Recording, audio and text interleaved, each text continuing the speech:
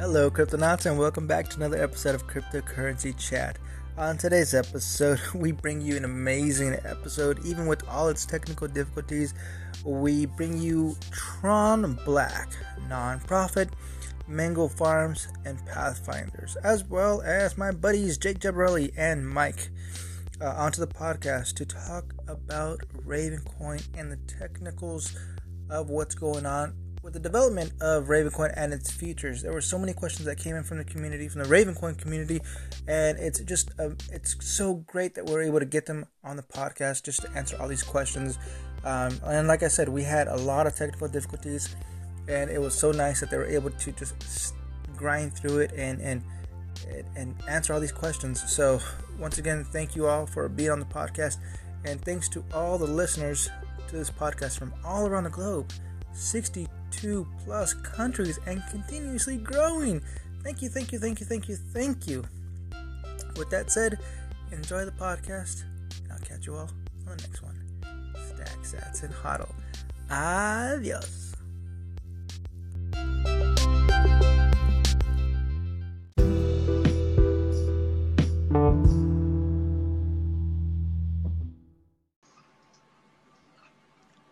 All right, Cryptonauts, welcome back.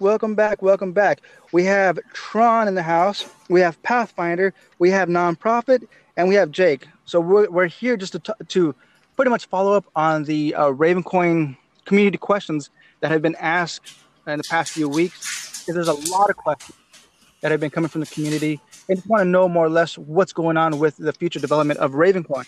So the last time we talked with Tron. He went ahead and introduced himself. This time, I want to talk to Nonprofit and get to know him a little bit and have the community know who he is. So Nonprofit, hello. Hello. All right, Nonprofit, if you can, please introduce yourself and how you got into blockchain technology. Like, what did you do before you got into blockchain? Well, I've been highly involved in IT throughout my career, transitioned into more of a management role, but always, stuck with the technical aspects of IT. Got into blockchain, I guess, way back in 2010. Originally started mining Bitcoin, this new fancy thing that hit the internet that barely anyone knew about. I just started playing around with it. Put it away for a while. Classic story, I guess. December 2017 came around, and lo and behold, I found out that had something valuable. So I would guess that maybe the second phase of blockchain for me started around then. Really got heavily involved in mining and cryptocurrency in general. Discovered Raven in January 2018 when the blockchain and the project launched, and really liked the fundamentals. I love the fact that it compared very easily with Bitcoin and was based on that philosophy. So without knowing too much about how it was going to end up going, I decided it was a low-risk endeavor. So I decided to get involved and started mining it and started, participating in the community, getting to know everyone. And so far, so good. I've really enjoyed my time and looking forward to the future. Nice. So you've pretty much been there since day one, right? Week one, about 10 days after launch was when I started. Wow. That's amazing.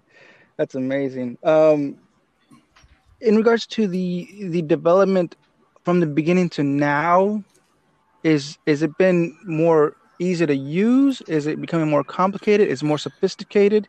Is it more enjoyable to use? Personally, and I also moderate the Telegram channel, so I spend a vast majority of my day assisting, new people to Raven and even existing users. I found it's much easier to use. Now, we're growing and we're growing rapidly, and we're of course dealing with the usual bumps in the road that any project would deal with as they scale up. But we seem to be handling those in a relatively effective manner. I just think with the outside development we're getting and the support from other places, I'll mention Mango Farms specifically. They've been fantastic. It seems to be getting easier and easier. And the beautiful thing about Raven is that we have a lot of community support, a very strong and active community, some very highly technical and talented people who have been adding tremendous amounts of functionality to the blockchain. So I'm excited for the future. Yeah. So in regards to what you're doing right now, you're volunteering your time, right? Uh, And go ahead. no, I was going to say yes, absolutely, 100%. Yes. And the reason I ask that because a lot of people in the community, Telegram and Discord are trying to figure out why do you do this? Why do you volunteer your time? You're not getting paid and you're spending many hours doing this, answering all these questions. Well, I guess that's a philosophical question. We all survived 2008. I believe in the fundamentals of cryptocurrency. I believe that it has the effect to change the world. I think we do exist and operate under an unfair system. And I would like to, just have the playing field leveled a little bit for the common person out there. I'm a relatively middle-aged person. I've kind of lived long enough to see a few cycles happen throughout humanity, and it seems like we really have a chance now to kind of again level the playing field and kind of bring it back from the level that it's gotten recently. There's too much wealth heading in one direction. I'd like to see that more transferred back into the hands of the people and allow them to have more control over their own destinies instead of relying on other people. So that fundamentally and philosophically is primarily why I got involved in cryptocurrency, and part of the reason I love Raven. So because of that, I just believe in the success of this project. Yes, of course, I am a Raven holder, but at the same time, I think that this project has one of the best chances of actually fundamentally changing the way that we operate and the way that the people control their own value and their own wealth. So in believing in it, it makes it easy for me to volunteer my time. Very nice, very nice. Well, thank you, nonprofit, for being here. I appreciate it. Let's go to Pathfinder. Pathfinder, hello. If you can, please introduce yourself and what did you do before you got into blockchain? Yeah. I have a very long, non-linear career. My background's actually in healthcare. I worked in neurology field, doing neuroscience research for a long time. And then I started getting interested in not just electronic medical records, but in online communities of patients, how people could help each other and not just rely solely on, their healthcare, their single physician or so forth, and patient support communities and things like that. So I got very interested in online communities, and I switched gears. I started writing grants for NIH and National Library of Medicine to build online environments where people collaborated together and shared information. And I really love the sort of democratization of all of that, of information, giving everyone access to information, giving people a more active role, more sovereignty and agency in their own healthcare. And over the years, I actually got also involved in increased emotional bandwidth in online communities. So I was one of the early people at a company called Linden Lab. We made this virtual world called Second Life that was pretty big for a while. And yes. And then I got really interested in it just started spreading, that sort of philosophy, right? And so I started thinking about that slogan, fix the money, fix the world, right? Yeah, I started thinking about really how a lot of the fundamental problems of inequity, inequality, and people not having equal levels of equity in systems revolved around financial systems. And so I started getting, that's how I like nonprofit, I discovered Bitcoin back in the day, and then over the years, then when Ravencoin popped up on my radar, what fascinated me fundamentally were two things. One was, the idea of assets, tokenized assets, tokenized securities. Mm-hmm. If you look at the global market, the dollars, the money floating around is a drop in the bucket compared to the assets, compared to the way the tokenized securities and so forth and so on. And the second thing was I just was blown away with the community of Ravencoin. I mean, I was same way, like in the early days. Back in my day, we did it with CPUs. We could mine with CPUs. I remember, but it was just a wonderful community, and captured a lot of the spirit, not a lot, it captured perfectly the spirit of the initial Bitcoin community, right? Because you have to remember when Ravencoin appeared on the stage, it was 2018, early 2018, late 2017, but launching in January 2018. And I had just seen so much crap with ICOs and just, companies coming in, and I'm like, God damn it. It's just, and then then Ravencoin caught my eye because I always kept an eye on Bruce Fenton. And I was like, Bruce has got that core philosophy, he's, he's always had that. And I just started dipping my toes in the water with Ravencoin, and I loved the technology. I loved the very clear use case, right? Very crystal clear use case. And I was like, this is all the best parts of what Bitcoin was in the early days. And absolutely, that's really what took off for me. And so I dove into in particular, like the Discord community, because that was really where things started taking shape initially. And I started making memes, and then I became really known for that, and like doing them really quick and on the fly. And I was like, okay, this is how I'll contribute. I'll help grow the Discord community. I also ran these really popular trivia nights in Discord where we'd be giving away hundreds of Raven coins. Now that I think of it, it's like, how much did I give away? It's like, yeah, you answer a question right, 500 Raven. I'm like, really? I remember those days, Pathfinder. Yeah, and it was just the community was so much fun. And I did this one called Animal Trivia. It was like weird animal trivias, and I used to do memes for it all the time.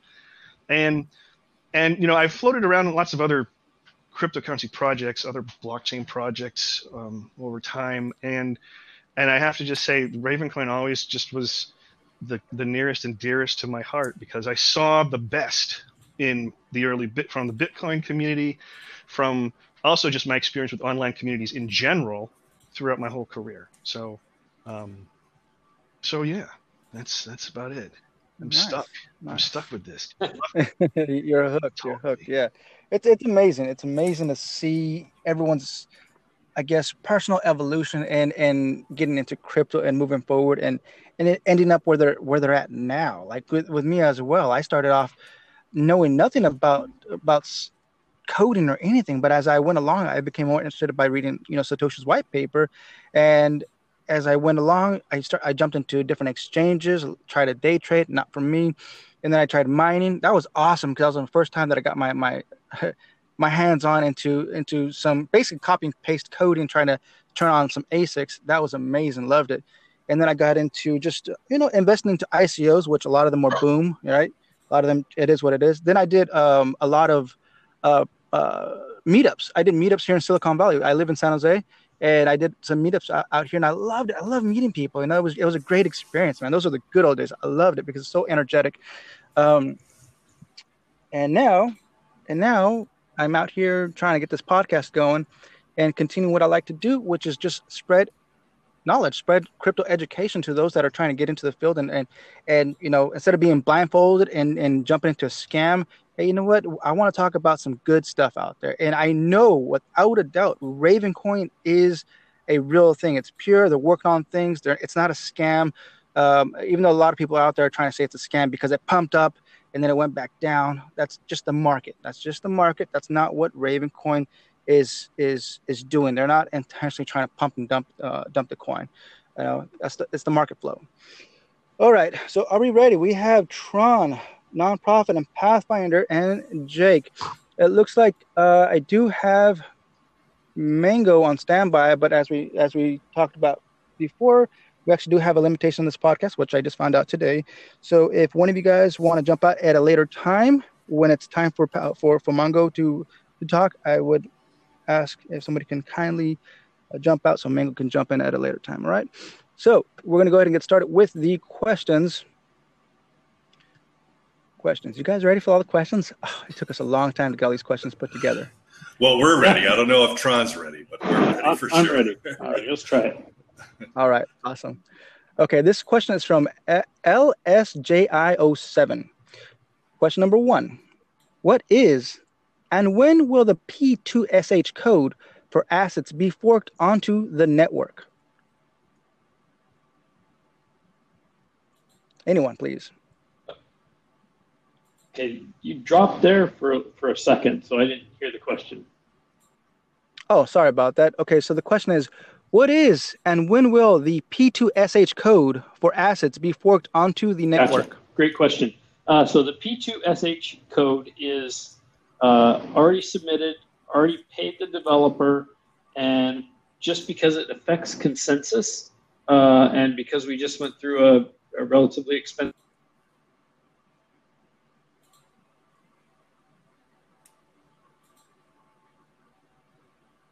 I heard audit firm. Sounds like we lost Tom. You did? I heard the end there. Yeah. Okay, can you hear me now? Okay. So we basically want to get a security audit for it. So I'm talking to another security company on Monday. We have another one with a bid. So basically 2 competing bids. We'll pick from those 2. We'll get a security audit, and then we'll put it in. It does require all the miners to adopt it. And basically what it is, it's the ability for more complex scripts to be used with assets. So P2SH was always there for Raven. You could do multi-sig and things like that. But the code was not there for assets. And so if you wanted to do like a, 8 of 12 multi-sig or something like that, you couldn't do it with assets. You could do it with Raven. And so you'll be able to do that now. Good, thank you. And I guess you kind of already answered the second question, which is why is it important that P2SH code for assets be forked onto the network? I don't know if you want to elaborate on that, or yeah. So I just kind of answered the 2 together, I guess. So it's really for more complex scripts, so you can do multi-sig with assets. And the reason that's important is because let's say you had very high value assets, something that represented a share of of gold or of a building or something like that. That may need to go in a custodian. Custodians really like to have multi-sig so that they can do more security. Okay. All right. And that was actually from LSJI07. Third question. And this one I kind of scraped off of, I think, on Telegram. Nonprofit asked this question. What is the status of the Coinbase Raven coin listing? Please, Tron.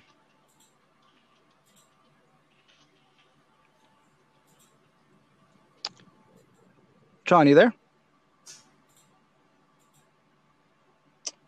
Seems like we lost him. Can Tron still hear me? I don't know if maybe John dropped off. Tron, can you hear me? I can hear you. I can hear you perfectly. Maybe Tron is disconnected. Let's go to the next question. We'll come back to that one in a bit. This one is for, let's see. This is a question from me. How do you make a Raven asset, and what ways does it differentiate from assets made on the Ethereum network? I would have liked if Mongo Farms can jump in for that Tron one. dropped, just so you know. I see that. Yeah, I see that. Wow. Well, so we'll jump on to, let's see. Do you want me to drop off so that Mango Farm can come in? Yeah. Pathfinder? If there's a slot issue, I'm happy to drop off to let Mango back in. If you don't mind, hold on a second. Let me just find some questions that are directed to you specifically. Probably not any. It's okay. I'm not the technical guy. It's fine. I'm the community guy. Okay. All right. Sounds good. No if you don't mind, I would appreciate Tell it. Mango I said hi. Hey, thank you for being on the podcast. All right. Okay. Sorry about that. Technical difficulties. Let's go ahead and send an invite to Mr. Mingo. No worries. Okay. All right, so we got nonprofit. Yes, you still there? Yeah. Hopefully we get. Awesome. Let's go ahead and ask. There are a lot of questions for you, actually. So let's go on down to the list. Question. Raven filed the application to Coinbase back in. Actually, that was a question from you. Sorry about that. Let's see. Answers. John, I know the question that you're referring to. I get that a lot from the users of the Telegram. We have over 11,000 people in one Telegram channel and about 3,000 in the other channel. So we could get quite a few questions on a daily basis, as I'm sure you can imagine.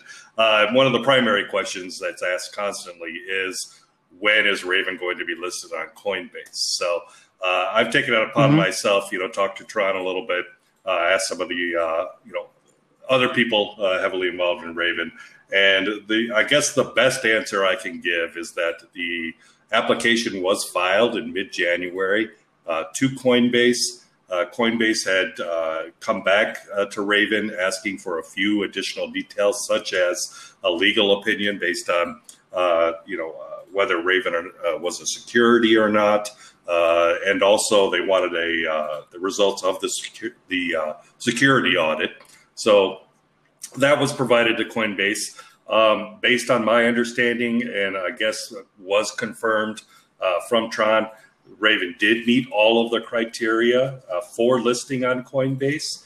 However, Coinbase is generally very secretive about new projects that they may or may not list. And then their IPO, which they just recently filed, is also kind of a roadblock. I don't personally think that they're going to be listing any new projects until they complete that IPO process. They may, but it just, from my experience, companies generally kind of put the brakes on everything while they're going through that process. So we're in a wait and see mode, I guess would be the best way to say it. There's a lot of excitement. There's a lot of demand.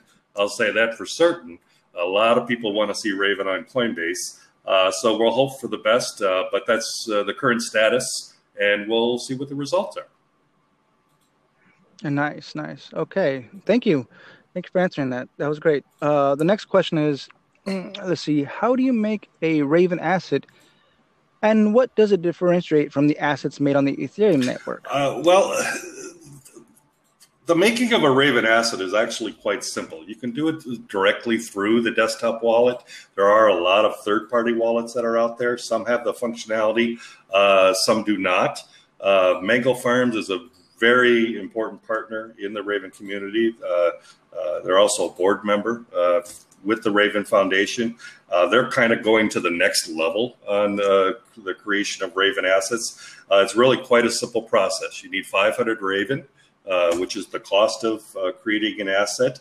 You're able to actually, right through the desktop wallet, search for the name of the asset that you would like to create. The wallet will tell you if that name is already in use. If you reach out a little bit, or maybe Google, we have an asset explorer that lists all the current names of all the assets that have been created so far, which is over 25,000 currently. So you can do it directly through the desktop wallet. It's a very simple and simplified process. It's not complicated whatsoever. However, I do want to stress that if you do find some trouble, you're certainly welcome to reach out to the Raven community. People in the Discord and on the Telegram are very helpful. Even community members, not necessarily a mod or an admin or something. You're absolutely welcome to ask a question, and somebody will certainly help you.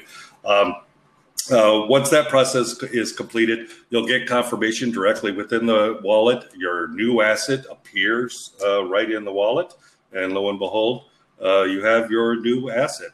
There's a few little particulars you have to pay attention to. You are able to define right from the beginning whether you want that to be a single asset or the ability, or to have the ability to create up to 21 billion sub assets underneath that primary asset. That's something that you want to pay attention to, because you have to designate that as you create the asset. But again, once you do create that asset, it does appear directly in your wallet, and then you'll have full control over what you would like to do with that asset. I did want to add that once you do spend the Raven, the 500 Raven to create the asset, those Raven are burned. And that's part of the deflationary schedule that we have inside of Raven. Those Raven are burned forever and are removed from the chain. So that applies to the total supply of Raven. All right, thank you, nonprofit. So far, what I'm trying to do on the back end while you're speaking, I'm trying to get Tron back in. I'm trying to get Mango Farms in. Okay. I've sent them links. It seems like they're having issues on their side. It has nothing to do with the platform itself. They're trying to get in. They're having some issues getting in. But if you don't mind, we'll continue on to the next question. All right. So the next question is, how is the Raven Foundation going to get its funding? And what existing funding do they have? The Raven Foundation is modeled after the Bitcoin Foundation. So we really are trying to pay attention to the philosophy of no central authority or no central figure, which is one of the tenets of decentralization as a whole. Decentralization basically means you put it out there. If it's good enough, people are going to use it. People are going to build on it. It's going to become accepted. We hope that happens for Raven. It certainly is going well so far. Bitcoin would be the perfect example of a pure decentralized project that was created and appeared suddenly on the spectrum. It has, obviously grown substantially since its creation. The Raven Foundation was created again to model after the original Bitcoin Foundation, and the funding specifically. Currently, we're on a donation model where if we have a specific task that needs to be accomplished, such as Tron mentioned, the development proposals that have been recently tasked through the foundation.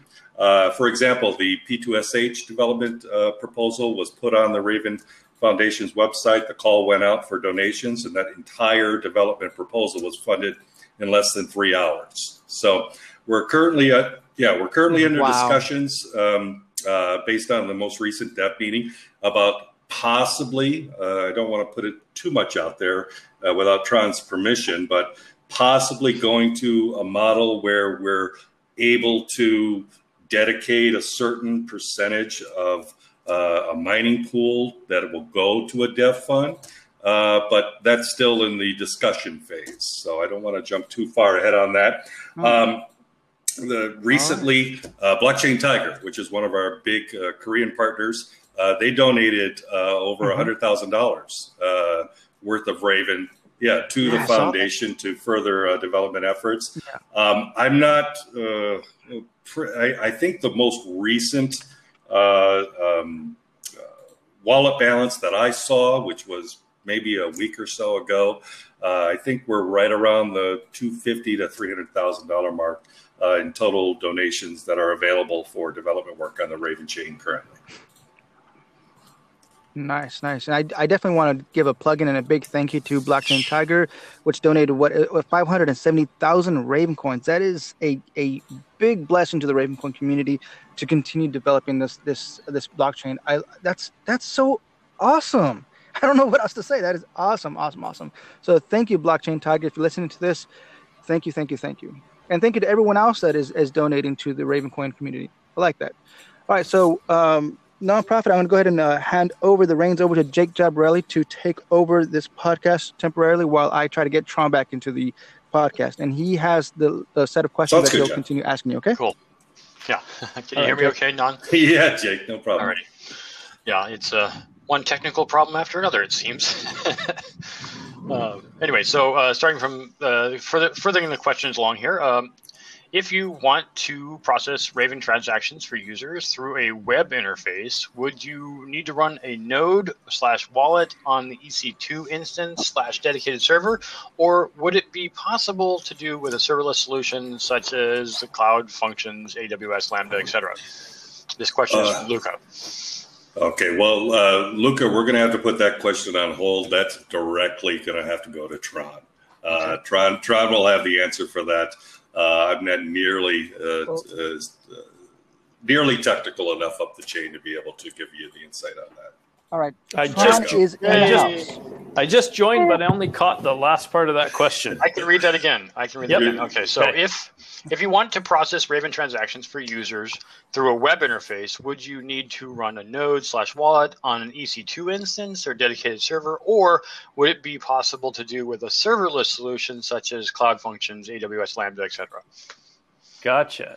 When you say process transactions for users, I'm not sure what that means.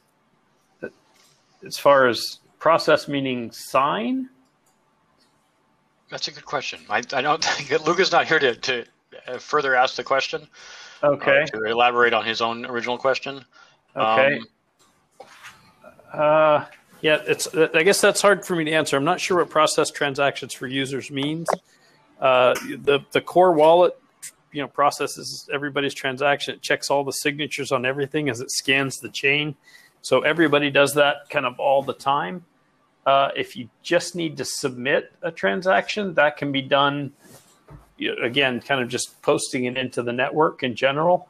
I just don't fully understand the question. So anyway, if we can get that clarified, I can get it answered.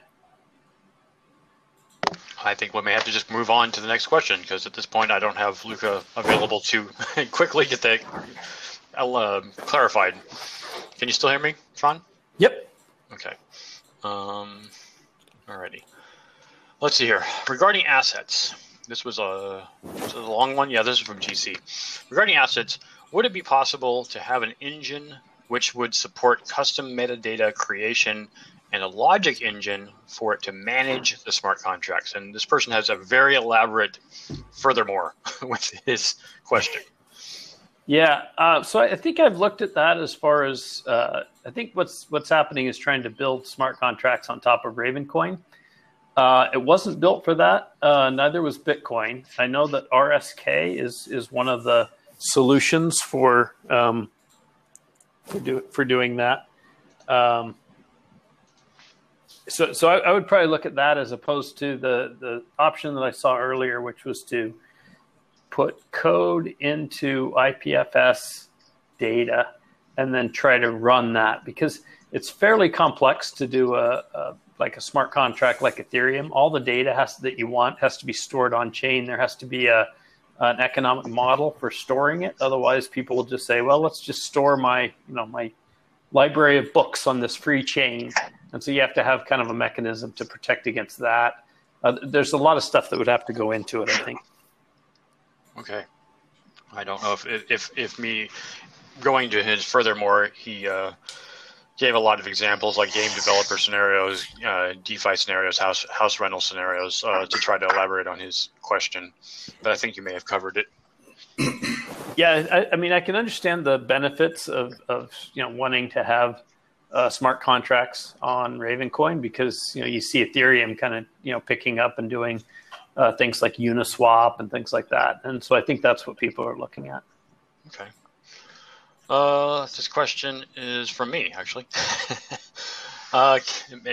Can Raven QT be mirrored into a VM? Oh, that's from you? It was from me, and Nonprofit originally answered it, I believe. I don't know if Nonprofit wants to hit it again. Well, my understanding is that it is possible. Now, because I've spoken with people in the Telegram, I think I got this in Reddit, perhaps, where someone was talking about nodes, because we've recently been talking about node scalability and increasing that to provide more security and more function for the Raven blockchain. And my understanding is that it is possible that they were able to mirror one wallet node through multiple VMs to be able to provide a node in different locations. Now, please, obviously, correct me if I'm wrong, Tron, but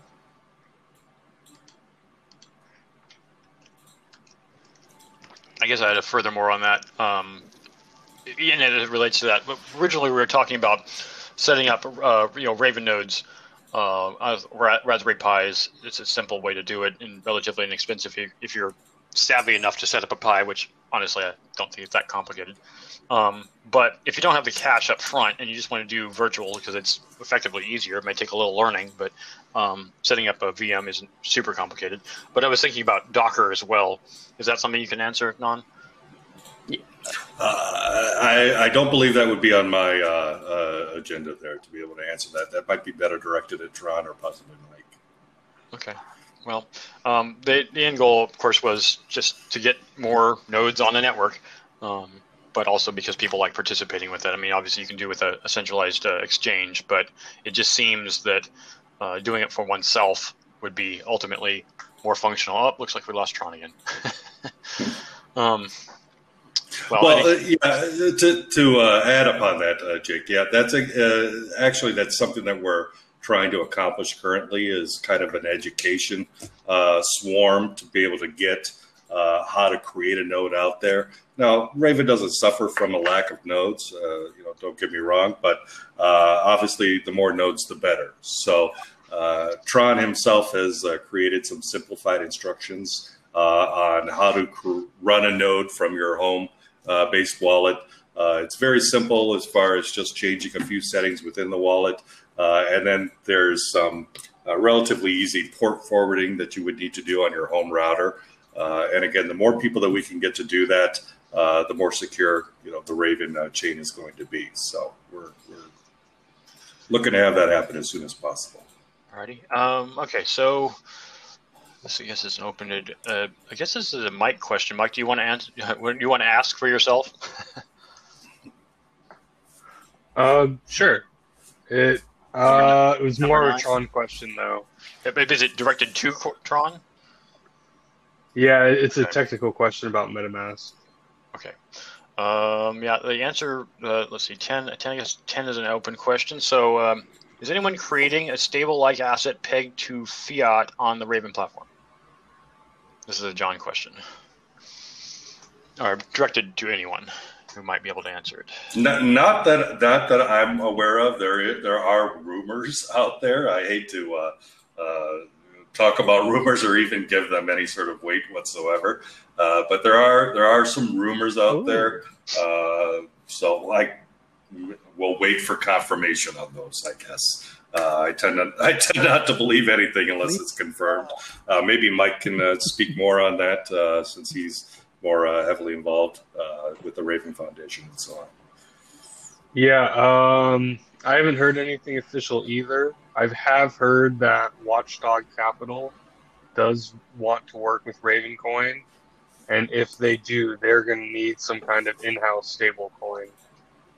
So potentially, but nothing official. Cool. Okay. Well, rumors can be rumors. Maybe they're good rumors. Well, frankly, Jake, those kind of rumors, that's not something that they would announce until it's been completed. So gotcha. That's why we wait for confirmation. Okay, so this is a BC John question, and I guess it would be to Mango Farms, who's still not on the podcast. I don't know if anybody can answer it, but let's just say, how do you create a, quote, encrypted asset? That definitely needs to be directed at Mango Farms because they're currently working on that functionality right now. All right. Yeah. If you go on their website, you can create an encrypted asset today with just a couple clicks. Mike, you have a lot of questions coming up here. Do you want to ask the questions, even though you may be able to? I don't know if Nonprofit can answer them. I certainly can't. Not really. All right. Well, is it possible to compare and contrast Raven and Bitcoin as far as network security goes? Tron is back. Maybe Tron can answer this one. You there, Tron? I am here. I apologize. I'm keep dropping. The audio drops. It looks like I'm still connected, but I can't hear anything. So I can see now. Having so many problems with this, but I'll just ask the question again, so you may have missed it when I asked it. Can you please compare and contrast Raven and Bitcoin's network security? Sure. Yeah. So the code is the same. So we started with Bitcoin's code, so the code's essentially the same. So what really sets the security is the amount of mining hash power. And of course, that's higher on Bitcoin. But we also added, because there's the potential for large value, let's say assets on the network, we added some it's called NLR, so it's no long reorg. So after 60 blocks, it basically won't accept a surprise 51% attack. So after 60 blocks, it's actually very, very safe. Now it's possible, let's say a subsea cable or something dropped and you had something happened in Asia and another network happened in the US, which could, of course, happen with Bitcoin as well. When it came back together, it wouldn't resolve itself as smoothly as Bitcoin would, because Bitcoin will just look for the largest proof of work, and Ravencoin wouldn't kind of reconnect, and would have to be kind of manually resolved. But it's a very unlikely scenario, but it also prevents 51% attacks after 60 blocks. Cool. All right. Let's see here. Next question. What would it take to successfully attack the network with regards to removing assets, void, freezing assets, or changing ownership of assets? That's my question. Yeah, so that's a great question. So you can't, the 51% attack type thing that people hear about, and it sounds horrible. It sounds like somebody's got to hold the whole network. You actually can't, you can double spend, but you can't like change ownership and things like that. There's just limits to what you can do. I mean, unless you like rolled it back until, before the person created the asset, for example, and then bought your own with the same name. 60 block. Uh-oh. I think we lost him again. John? Oh, there we go. Okay, sorry. We lost that last 5 seconds. Okay, you can't change ownership. You'd have to roll the chain back. You can't change ownership after 60 blocks. It won't accept a surprise reorg, and so there's really no way to change ownership of an asset. Like if you own it and you've gone past the 60 blocks, you own it. Even 51% attacks can't create new coins. They can't. There's a lot of things they can't do. They can double spend coins that they owned before, and that's the attack that people usually hear about is someone sending to an exchange, turning that whatever coin it is into Bitcoin or something like that, then rolling it back far enough back. The coins never really went to the they kind of disappear from the bank account, if you will, or the custodial account of the exchange, and then they spend them somewhere else. Meaning they spend them, back to themselves, for example. So that's really the 51% attack. So you can't. I mean, you can do that within Ravencoin, but only within the 60 blocks. And even then, it's getting far more difficult, especially with the price rise. Because we don't talk about price being that important. It is important from a security perspective because it means more people are mining, and it increases the cost of the attack. Gotcha. Okay. John has returned, thankfully. And we have Mango Farm on the podcast. Yes. So, hi, John, back to you. Awesome. Hello. So we got everybody in the house, finally. Thank you, Mango Farms, a.k.a. Doug in the house. So like I said, with everyone that first enters the podcast, I like for them to formally introduce themselves.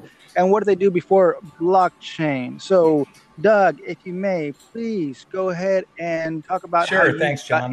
So my name is Doug Pepe. I'm a lawyer in New York. I practice complex commercial litigation in New York City and Manhattan. Practice nationally, but my office is in Manhattan, at least pre-COVID. I got into blockchain, started out as a miner, and started developing. Now I own a company called Mango Farm, and I own part of a company called IP Assets, which both of which tokenize assets on the Ravencoin blockchain. I'm also an adjunct professor at George Washington University Law School, where I teach blockchain law and technology. And you're a legitimate lawyer, right? Because that was a big question mark. Is he really I'm a lawyer, I'm or a is he full-time not? practicing lawyer in Manhattan, and I do fairly large, complex commercial litigation, usually in the multi-billion-dollar range. Awesome. Thank you. All right, so we did actually skip through a lot of questions on the list that were actually dedicated to you, Doug. So actually, at the moment, let's see, where are we at?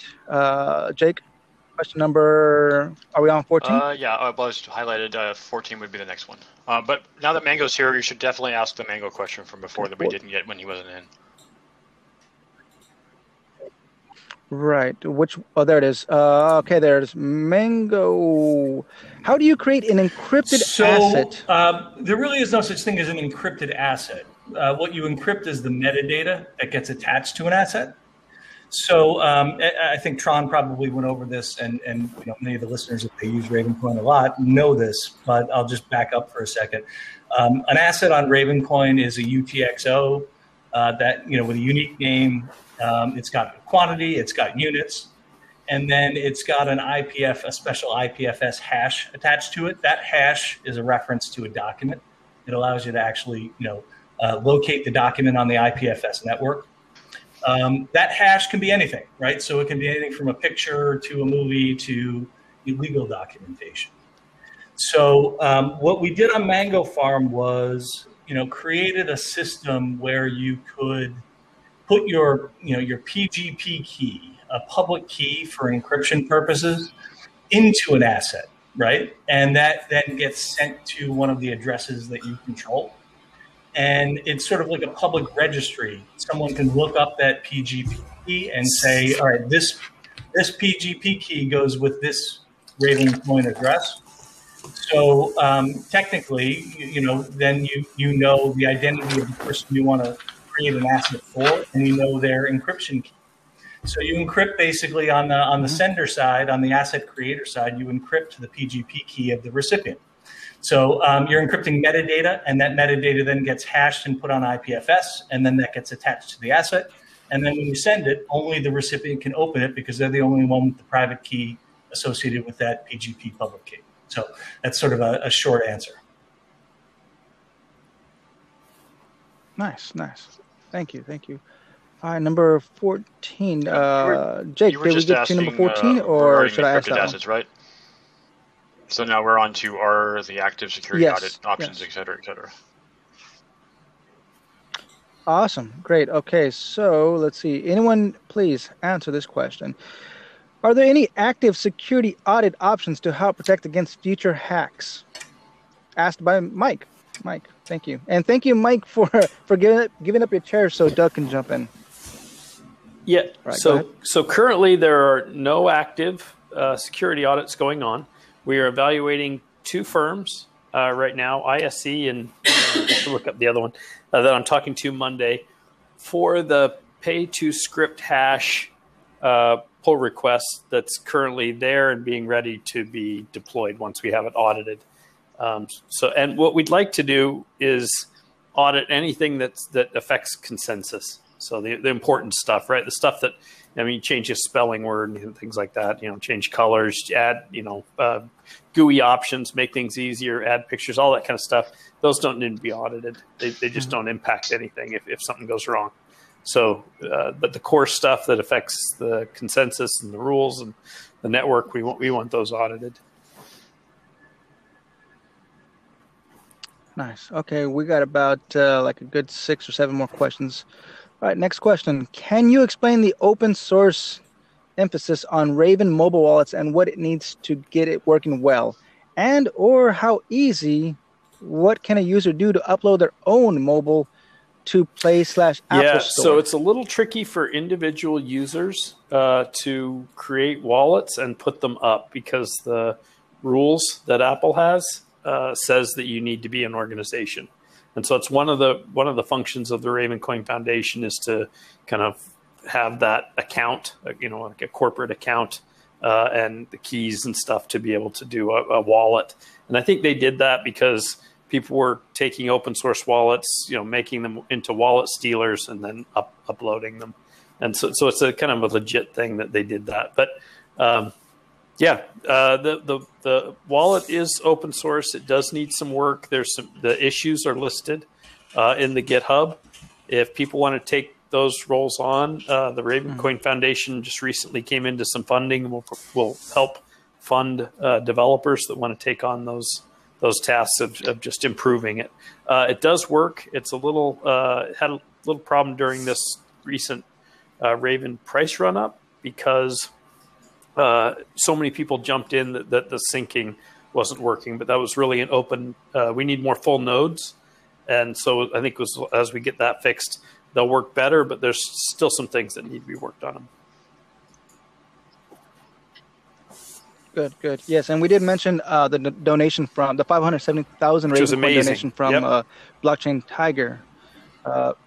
Amazing. It's great. And that's what I was saying earlier. So I know you guys are going to put that to good use. So that's great. All right, next question. Where? Let me see.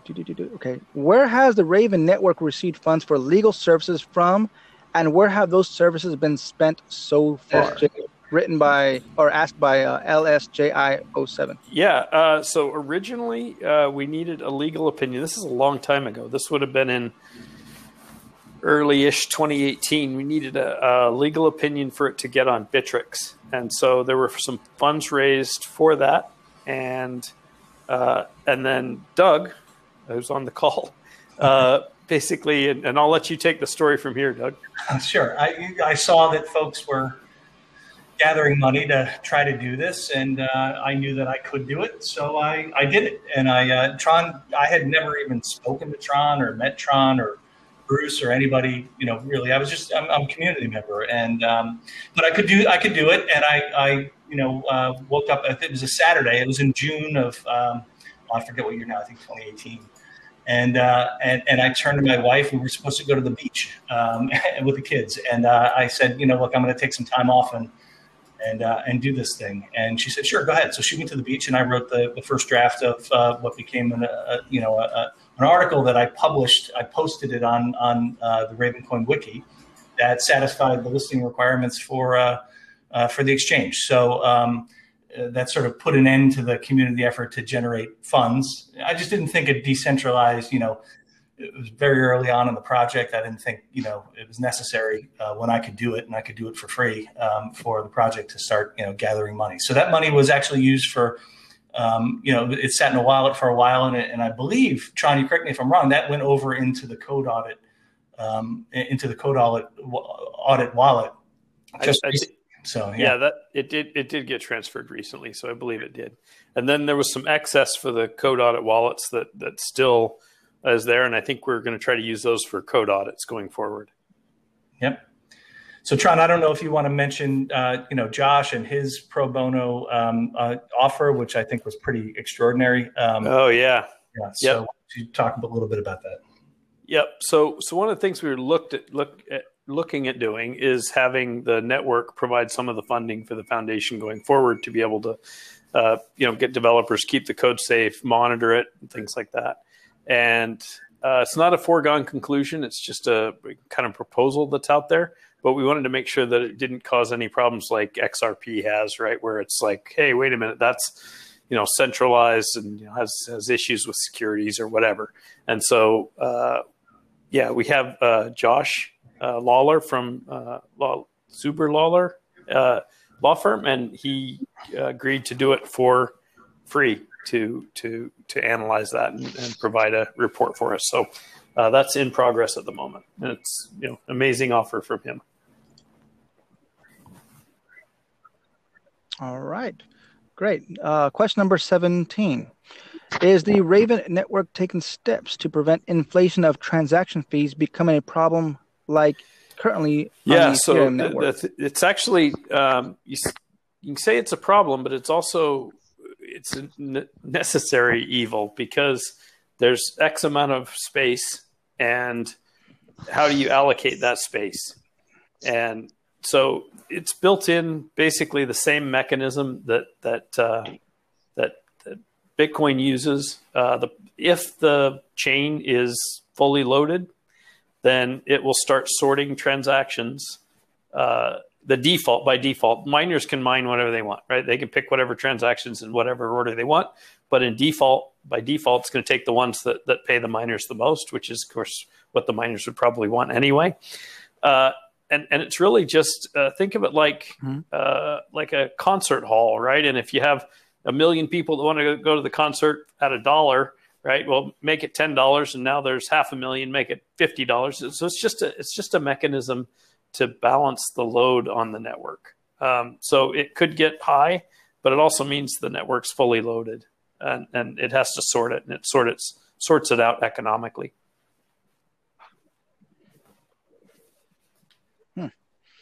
Okay. All right. So here's a question from Mike. What would have to happen to make the character max longer, and how complex is the issue? Well, it would require consensus change, just because the rules are there to not allow more than it would be doable.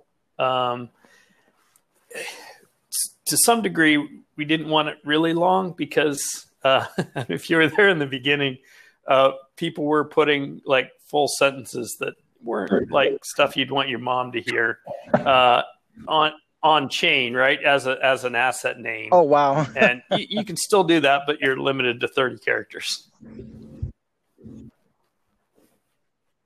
Mm-hmm. Okay.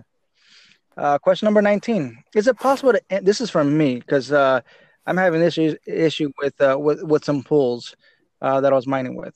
So is it possible to empty a pool wallet without leaving any dust? Basically, are you able to sweep miner wallets to zero, including the UTXO?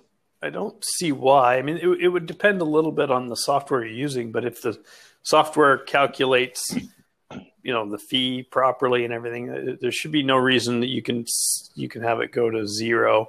I do know that some of the wallets, for example, though, do, let's say you set them up and it kind of builds and they hold it, right? And so it's custodial for a while. And then you can say, I want to sweep it or have it automatically swept when it hits 100. And so you just kind of get them in blocks of 100. For those, at some point, if it swept it, and let's say there was like, a third of a Raven or something like that, you could send it. I just don't know if it's, if the software is kind of set up to do that. But there's no reason you can't as long as it's more than the fees to send it.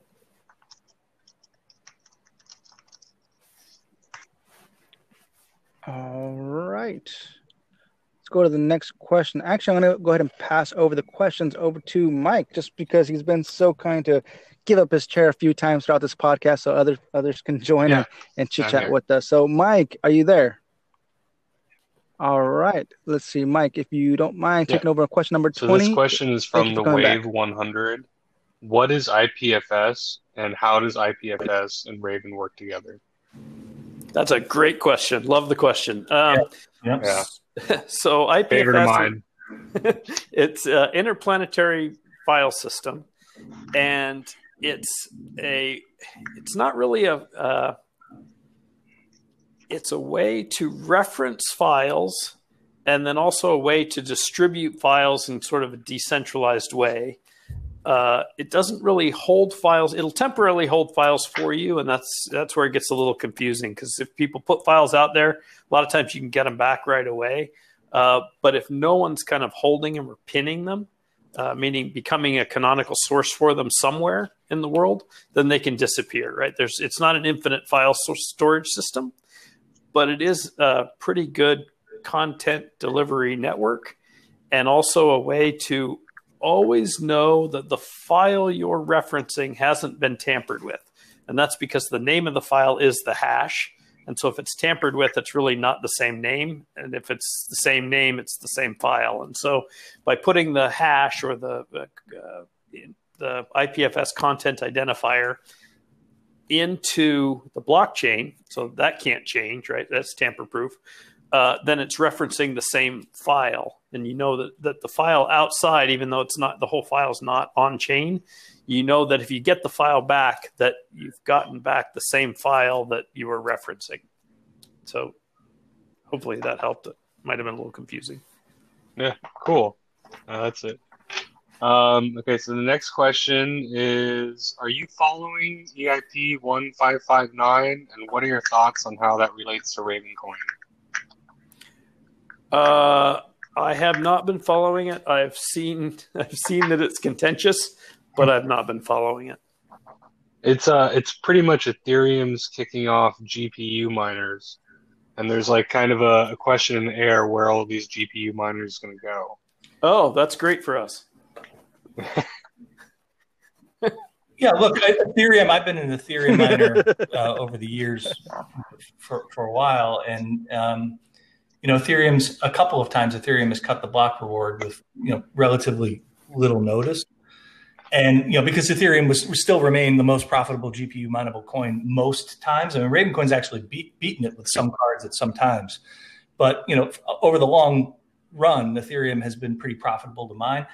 As Ethereum's profitability declines, especially with 1559, and as Ravencoin's profitability stays, sort of around where it is, you're going to start to see more GPU miners over Ravencoin, which is just it's awesome.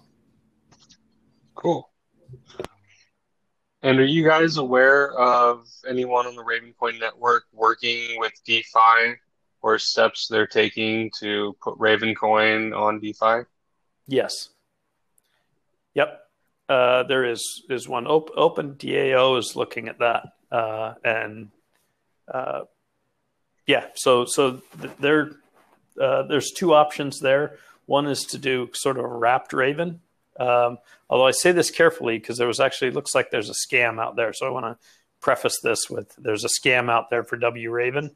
Concept is great. The one that's out there looks like a scam. So just because I'm going to say it, I don't want that to be a thing that people jump onto.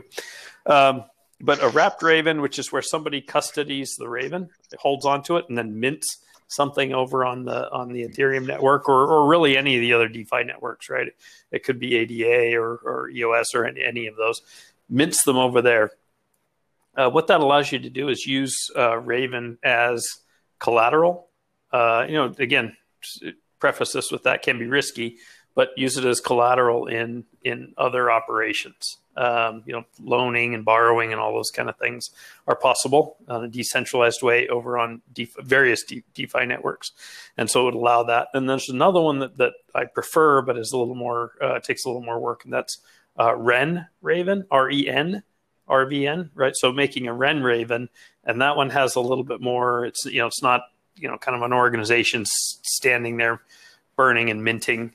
It's the technology doing it. And so they're actually looking at doing that as well. And then also they're planning on doing a stable coin, which would allow Raven to become collateral for a stable coin over on the various DeFi networks. Cool.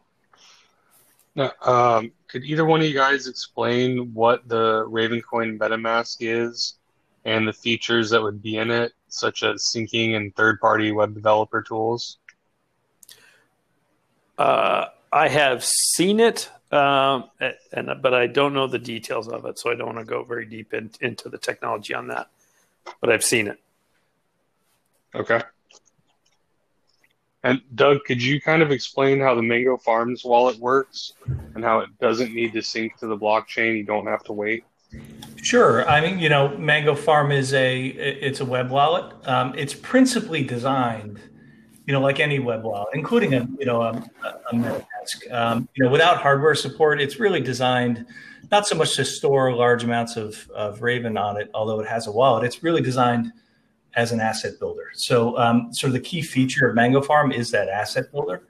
And it's a web form that allows you to attach, to put some metadata on an asset, information like, name of the asset, who the issuer is, contact information and that sort of thing. And you can take it or leave it. You can put that information in or not. And so one of the key features is you can attach multiple documents. And when you look at them when you view them, it looks just like an email in a way. An email with some information, some sort of headline information, what the asset name is, whether it's reissuable, the quantity. But then you can attach, any number of additional files to it, which is pretty cool. So you can, it was designed for people to actually use if they wanted to, tokenize something, create a blockchain asset and put legal documents to it. Most Ravencoin assets now that people are making or have made, other than the ones who've made them on the Mango Farm platform, are single file, right? It's a picture or it's a one document, and it gets hashed on IPFS and it gets put on the blockchain. But for when people are actually going to use this, and as people actually use it for for actual working products, you need more. You need multiple files. There's really no such thing as a single file legal document for anything substantial. So that's why I did it, and it's free. I mean, the Mango Farm is in a sense the development platform for the projects that I've been working on separate from Mango Farm. They're branded differently, but the tools that are in Mango Farm are the same tools that we're using for those other projects. So I hope that answered your question. I don't know if you have any further follow-up. That does. That actually leads into another question about, is it possible to create a website on a Ravencoin token, kind of like how Unstoppable Domains does it? Yes. Yeah. Yes. You can do anything that you can do on IPFS on a Ravencoin token. So Right. someone's actually done it. I don't remember the name of the token, but someone actually did it as a test. And so the token and the metadata actually goes to a website, a static website, but a website. Yep. Cool. Let's see here. And that, I think, is the last question. Sean wants to take over. Okay, sure. All right. So Tron, you had a very successful vocal AMA on Friday, right? Well, I've That was done your lots of first, AMAs, but vocal usually for AMA, to my exchanges understanding, and right? things like that that just want to bring kind of traffic. So I've done lots of AMAs, but this one was one where I'd like to start making sure that if people have questions that I'm there to answer them, and if they don't, then we can maybe space out the AMAs further apart. I just want to make sure that there's not this pent up demand for like getting answers that aren't being answered. That's all. So, yep. I plan on doing it. So you definitely plan on doing that a lot more in the future. I'm going to try to do it every other week. We may change the time slot. I'm kind of leaving that up to one of the community members if they think there's a better time for me to do it. But right now, it'd probably be after the dev meeting on Fridays, right? So awesome. That's perfect. That's perfect because there was so much positive feedback. Everybody in the Raven community was just talking about how amazing it was just to hear your voice and just talk and just answer questions. They loved it so much. It was great. So even though you're pretty much already doing the same thing on text-based, but I guess just to hear your voice just had a huge impact on people, and there was so much positive energy going around. All right. So how about integrating virtual reality, having like a room where people can participate and sit in, and where I actually love that idea. So the board is actually meeting in spatial.io, and we had a little problem with it the last board meeting, so we actually had to switch to Zoom. But before that, the board meeting was great, and we can put up documents that we need to review up on a wall, and you just have to like hop over closer to them, and you can read them, and we can raise our hand to vote and things like that. So it worked out great. So I'd like to set up the same kind of thing, and have just a time where everybody can kind of come, and sort of an informal meetup, but from around the globe. Oh wow, that's so exciting! That's super exciting. I can't wait for that to come out. I'm gonna be so giddy just jumping in there. If you haven't tried Spatial, it's pretty interesting. You can join from a mobile phone or from like a Zoom screen, where the people that come in from a Zoom screen, they're just like a floating screen that you can place. You can place it on the wall wherever you want, and that person's just like there. And then of course most VR headsets, which of course much more interactive. It's pretty fun. These board meetings were the first times I've ever used Spatial, and I have to say, I mean, it's just great. I'm going to use it for other. Yeah. Oh yeah. It's great. Yeah, it's great. I know. I tested it out too. I downloaded it on my phone, and it's amazing. I love it. So I can't wait for you guys to integrate that more and open it up to the public to come in. Now, on my experience with Ravencoin, I've actually been, I guess, blessed in the sense that I've been able to utilize my Raven tokens to create my own assets. So I have a C3 token that I've actually already gave out as a gift token to Tron. So Tron's already received it. I know Mike's received it. I know Jake Jabarelli's received it. And I'm going to continue giving these out as gift tokens for anyone that participates on the podcast. And every token that I give out is an equivalent to the amount of minutes that you spend on the podcast. So once it's published, I go ahead and distribute the amount of minutes in tokens. So that's a gift from me to all you that are on the podcast. So thank you. I've also been able to create another asset that's Moonjay Media that I plan on experimenting and creating sub assets from, because I haven't so far created sub assets, but I want to continue experimenting on the Ravencoin platform only because it's so easy and the community is so nice. That's the biggest thing that, and I told Tron this on the last time that he was on the podcast, that the reason I stuck with the Ravencoin community is because they're so nice, man. They're not like demonic. Other blockchains out there, they're very hatred, man. It's all about the FOMO, and if you get in their way, they're gonna smash you. It's like, no. When I came over to the Ravencoin community, oh man, it's people like Pathfinder, nonprofit, just being able to answer questions just without being flustered. And sometimes these questions were very simple. Once you already know what the answers are, it's very simple. But it's thanks to nonprofit and Pathfinders and even Mike just to answer these questions. So and that's what I like about the Ravencoin community. So I'm going to continue doing my part and working on it. I have this thing that I'm trying out. And keep in mind, even though Jake and Mike says that I'm a developer, I am not a developer. I'm copying and pasting a bunch of stuff. And my next project that I have coming out and that I'm going to say here is I'm going to try to attempt to make using the Ravencoin blockchain. I'm going to integrate it with IPFS and a storyline using Android VR. Did that make sense? Yeah. Kind of tether that all together in a story mode. So you download the Android app. There's going to be a story mode attached to it that's integrated with IPFS and in turn built onto the Ravencoin blockchain. That to me is a fun little project that I'm working off of the side. Hopefully within a month I'll have that out. So thank you all for being on the podcast. Tron, Mango Farms. Go ahead. Actually, I'll just say thanks for any last having me words on, you guys want to talk about? Sorry for the technical difficulties. Yeah, thank you, John, and I apologize for the difficulties on getting me on as well. I'm very happy to have been here, and thanks for having me. Thank you. I hope to have you guys back on pretty soon, and hopefully we can try to solve this issue with having a limitation of people on the podcast. I didn't know there was a limitation on there, but now I know. Maybe so we'll try to figure this out for the future. Actually, yeah, put it on VR, exactly. Actually, I'm kind of curious, Tron. The last time we spoke, Ravencoin was sub 10 cents. I think it was sitting at 8 cents the last time you were on the podcast. And I think because, it went up to like 28 cents. Yeah, and I published it. It went up to 30 cents.